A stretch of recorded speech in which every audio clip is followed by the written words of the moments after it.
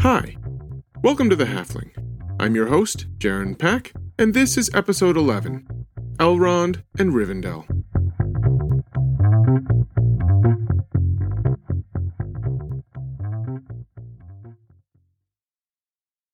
Last time, we introduced a character that, on the surface, requires no introduction at all. Elrond is a staple of all of Tolkien's writings. He hosts Bilbo and the dwarves on their way to the Lonely Mountain. He calls a last-minute council to decide the fate of the One Ring. He becomes Aragorn's father-in-law. The guy is just all over the place.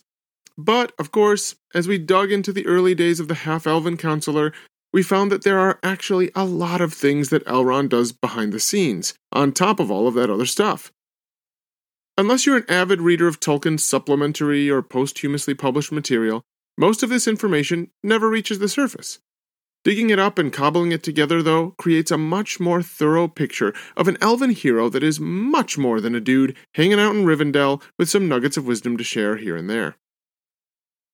We've already gone over Elrond's earliest days. He was born at the tail end of the First Age, where he witnessed the dramatic events that led up to the War of Wrath and the defeat of Morgoth. During that time, he was captured, as a 6-year-old elven child no less, and held as a high-profile prisoner during an elven civil war. His parents were lost at sea, and he ended up being raised by his captors. Eventually, the specifics of Elrond's day-to-day life are lost in the apocalyptic end-of-the-age shuffle.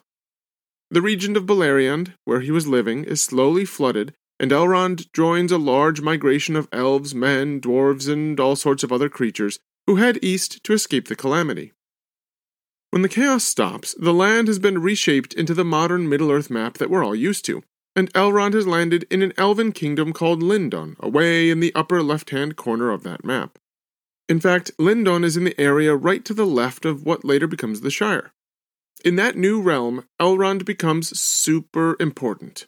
He's a really, really big dude. In fact, for a while he's almost always mentioned right alongside the region's ruler, the High King Gil-galad. Now, in typical immortal fashion, the story gets really long and quiet at this point. The pair of wise elves rule their kingdom for, several centuries in peace. Morgoth is gone, the world is done reshaping itself, for now at least. The elves are living relatively peaceful lives. All is good. Then, one day, this guy named Annatar shows up in Lindon, offering to help Elrond and Gil-galad. The pair of leaders are uncomfortable with this stranger. He's good-looking, weirdly good-looking, and he calls himself the Lord of Gifts. He's apparently traveling around offering legitimately valuable gifts of knowledge, wisdom, and craftsmanship to the elves of Middle-earth, which, who on earth does that? Gil-galad and Elrond feel the same way, and they decide this Annatar guy just isn't trustworthy. They shut the door on him and even go so far as to send messengers to the nearby elvish kingdoms, warning them to be careful if this solicitous fellow called Annatar shows up on your doorstep offering you some gifts. And yeah, that's definitely the right call, because Annatar definitely isn't legit. In fact, he's none other than Sauron himself. Now, when I say Sauron, you have to think bigger than a glowing eyeball on a tower, or even a ghostly apparition, or a dude dressed in black armor. Sauron is a very powerful Maiar, that is one of the angelic spirits that descended into Middle-earth at its beginning to help shape the world. Early on, he's corrupted by Morgoth and serves as his second-in-command for ages. I'll have to do a series on Sauron at some point too, because, like Elrond, his early history is chock full of crazy stuff.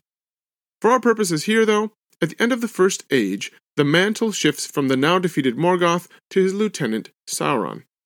Of course, the good guys just won a world-shattering victory, and Sauron has practically no resources at his disposal, so he books it out of the sinking Beleriand and lays low for a while. How long? About 1,000 years or so, but who's counting, right?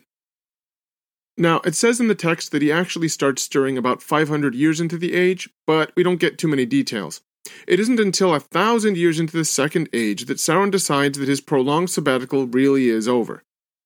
Throughout this process of resurgence, Sauron takes a look around and realizes that after defeating Morgoth, the Valar, remember, those are like the Maiar, but they're also the angelic guardians of the world, so kind of high-level Maiar. Yeah, anyways, the Valar, they seem to have just abandoned Middle-earth and headed back to their comfy digs in the Blessed Realm away in the west. And Sauron figures that, hey, if they're not interested in keeping the peace, then, I think I'm going to start stirring up trouble and stuff. He picks out this lovely plot of land called Mordor to serve as his home base, and he starts quietly building up his power on the fringe of the newly shaped world. As he does this, though, he realizes that it's going to take a really long time before he's ready to take on the kingdoms of elves away up in the north, not to mention those upstart Númenóreans away out in the water on their island, and actually be able to, defeat them. So he decides to do some good old subterfuge and trickery to grease the wheels for his eventual conquest of the continent. This is the point where Sauron uses his still considerable power to clothe himself in a physical body that is really good-looking. In the Silmarillion, it describes him by saying that, quote, his hue was still that of one both fair and wise, end quote. It also says, quote, only to Lindon did he not come, for Gil-galad and Elrond doubted him and his fair seeming, and though they knew not who in truth he was, they would not admit him to that land, end quote. While Sauron is rejected in Lindon, though, elsewhere the hunky stranger is welcomed with open arms. This makes it a bit awkward when messages from Lindon arrive warning them against the newbie on the block. But Sauron, or Anatar, sorry about that, is a pretty clever guy. And the messages set off a sort of PR propaganda war between Gil-galad and Elrond on the one side and Anatar on the other. Now, I'm not kidding. There's literally a whole chunk of text in the Silmarillion where Anatar kind of innocently is like, I don't get why they're so stubborn and hostile toward me. I mean, I'm just trying to help. I guess they're just more interested in being right than helping others. Anyway, in the back and forth, it's worth pointing out that Elrond receives a direct mention, which shows that he's on the Dark Lord's radar. In the Silmarillion, Anatar name-drops our hero by saying, quote, wise in all lore is Master Elrond, end quote. Sure, he's saying this to make the hero look bad, but still, it implies that even at this early point, Elrond already has a serious reputation as a lore master and a wise leader. Anyway, long story short, while he doesn't get into Lindon, Anatar does seduce a group of elves and their leader, Celebrimbor, who will also get his own series soon, I hope. These elves live in a nearby kingdom called Eregion. Now, I know there are a lot of names and geography flying around here, but the area of Eregion is actually an easy one to peg. This is the region that the Fellowship of the Ring passes through before they reach Moria. Remember the old ruin where those crow-like birds spy on them in the movies? Yeah, that's Eregion. At this point, though, the land is filled with life-bringing elves, and it's a much more vibrant place.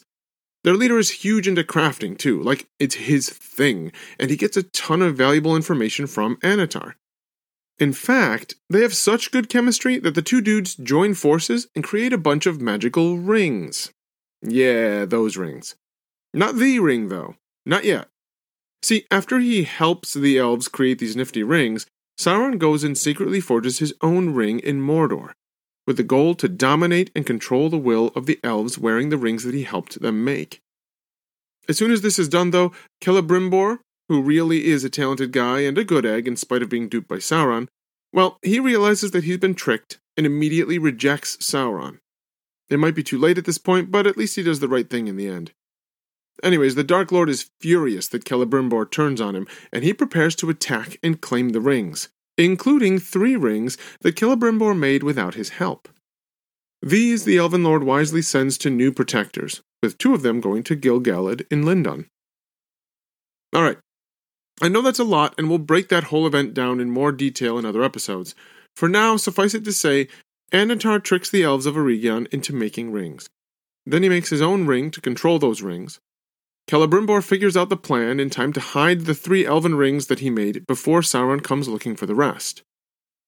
Now, once again, timing is important here. Sauron doesn't attack Celebrimbor like 2 seconds later. He slowly gathers his forces and attacks the elves 93 years later. And of course, when Sauron arrives in the area, our boy Elrond is ready to go and at the center of the action. Now, 2 years into the fighting, Sauron attacks an area called Eriador, which, if you're looking at a map, is basically the big area of land in the north between Lindon on the coasts in the west and the Misty Mountains away to the east. This is too close for comfort for Gil-galad, and he sends a portion of his soldiers, under the command of Elrond, to help resist the invaders. By the time Elrond arrives near Sauron's armies, though, Eregion has already been overrun, and Sauron has captured the rings, except for the 3 elven rings, and he's also killed Celebrimbor. With an entire elven kingdom in ruin and a hostile army nearby, Elrond doesn't attack. He's completely outgunned and he doesn't stand much of a chance no matter what happens. However, the presence of his organized military force does attract a lot of scattered soldiers and refugees. When Sauron realizes that the 3 elven rings are hidden, he lashes out in fury on the nearest target he can find, Elrond's little army of fugitives. In Unfinished Tales, it explains the situation by saying that, in black anger, Sauron, quote, turned upon the forces of Elrond.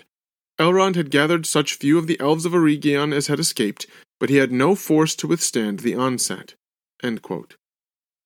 In this darkest of moments, Tolkien applies his favorite literary device, the eucatastrophe. This is a term coined by Tolkien himself, which, in essence, implies a sudden turn in fortune when certain defeat is turned into sudden victory. The eagles arriving at the Battle of 5 Armies is a eucatastrophe. So are the Rohirrim, and later Aragorn, showing up in the nick of time at the Battle of the Pelennor Fields. In this case, Elrond is saved when a group of dwarves and elves show up from out of nowhere and attack Sauron from behind. Where did these life-saving friends come from? Why, from Khazad-dûm, of course. See, Eregion is right next to Moria. Remember, the Fellowship decides while they're in Eregion that they're going to seek out the hidden gate of Moria. Well, during this time, Khazad-dûm, which is the original name for Moria, is still in its heyday. It's full of dwarves, and they are good friends with many of the elves, both in Eregion and Lothlorien, who live on either side of their mountain kingdom. Well, the elves of Lothlorien also send reinforcements to help fight Sauron. These go through the dwarven kingdom of Khazad-dûm, and, along with an army from that kingdom, pour out of the gates and catch Sauron's armies off guard. Now, I need to clarify that all of this part of the story comes with one big asterisk. The account of Elrond being attacked and saved in Eregion comes in a version of Tolkien's writings that is included in the book Unfinished Tales. While it was written by Tolkien and officially published as part of the Middle-earth canon, though, the story clearly was still very underdeveloped, or unfinished, when Tolkien died. So there's a good chance that some of these details would have changed if the professor had been able to write a final version, or 50 final versions as he was inclined to do. Of course, those of you who have been listening for a while know that this is often the case with many of the facts that we use in these stories. But in this event in particular, the details of this portion of the text are really difficult to fit in with other versions of the material.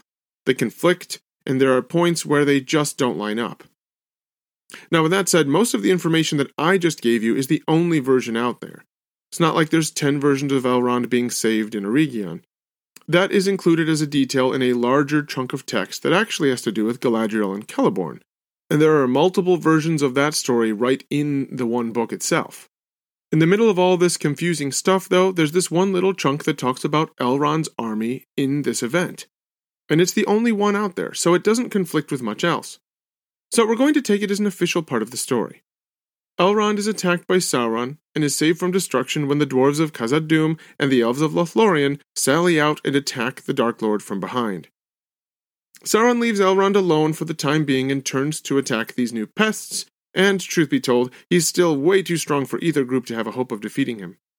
In fact, after doing their distracting job, the dwarves and elves beat a hasty retreat back into Khazad-dûm, where they shut the magic gates and Sauron's orcs and trolls can't get in. In the meantime, while Elrond isn't destroyed, he's definitely still defeated. In Unfinished Tales it says that, quote, Elrond was able to extricate himself, but he was forced away northwards, and it was at that time, in the year 1697, according to the Tale of Years, that he established a refuge and stronghold at Imladris, Rivendell. End quote. That's right.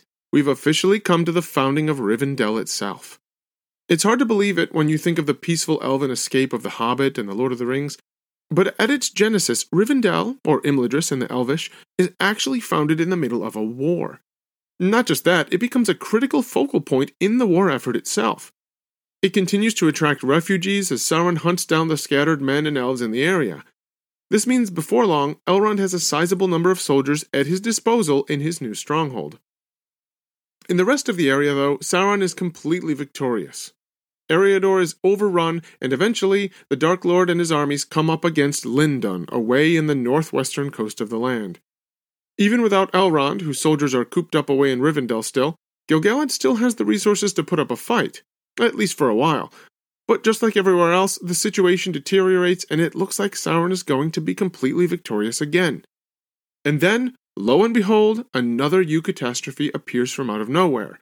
This time, though, it's the men of Numenor who arrive in Lindon in the nick of time.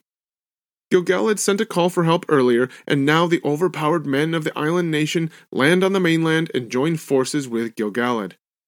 The dynamite combo is far too much for Sauron's armies. They're crushed, and as they retreat, the surviving elements suddenly find themselves trapped by another army, led by none other than Elrond out of Rivendell. This utterly defeats Sauron's initial attempt to conquer the continent. However, the Dark Lord does have most of the Rings of Power at this point, and he heads back to Mordor to plan his next move. In the meantime, Gil-galad calls a council. Interestingly, there's a footnote in the text that calls this, quote, the First White Council, end quote. But Christopher Tolkien clarifies that this isn't the same group that gathers during The Hobbit, although it may be where that group gets its namesake. Anyway, this Proto-White Council decides that this nifty new stronghold called Rivendell is really helpful. So they officially make it part of the Elven Defense Network, and Gil-galad puts Elrond in charge, making him his official vice-regent of the area. It's at this point that he also gives him one of the 3 elvish rings to help him with the job, but we'll talk about that in the next episode. For now, suffice it to say that Elrond is put in charge of guarding Eriador for Gil-galad. He has an elven ring and rules from his up-and-coming new fortress of Rivendell. Sauron is defeated and licking his wounds back in Mordor too. While there's a lot of damage to clean up, and the kingdom of Eregion is no more, overall things ended much better than they could have. And we're just halfway through the Second Age at this point too. But we also happen to have come to the next big immortals live really long lives and do things really slowly gap in Elrond's story. So, we're going to leave our hero here for the moment, building up his first independent command and enjoying his newfound power as one of the premier elven leaders this side of the Misty Mountains. Next week, though, we'll see Sauron make the first of his many comebacks. Elrond will be ready for the challenge as his new fortress becomes the primary gathering point for the last alliance of elves and men that is formed to stop the Dark Lord once and for all. That's it for now. Until next time, friends.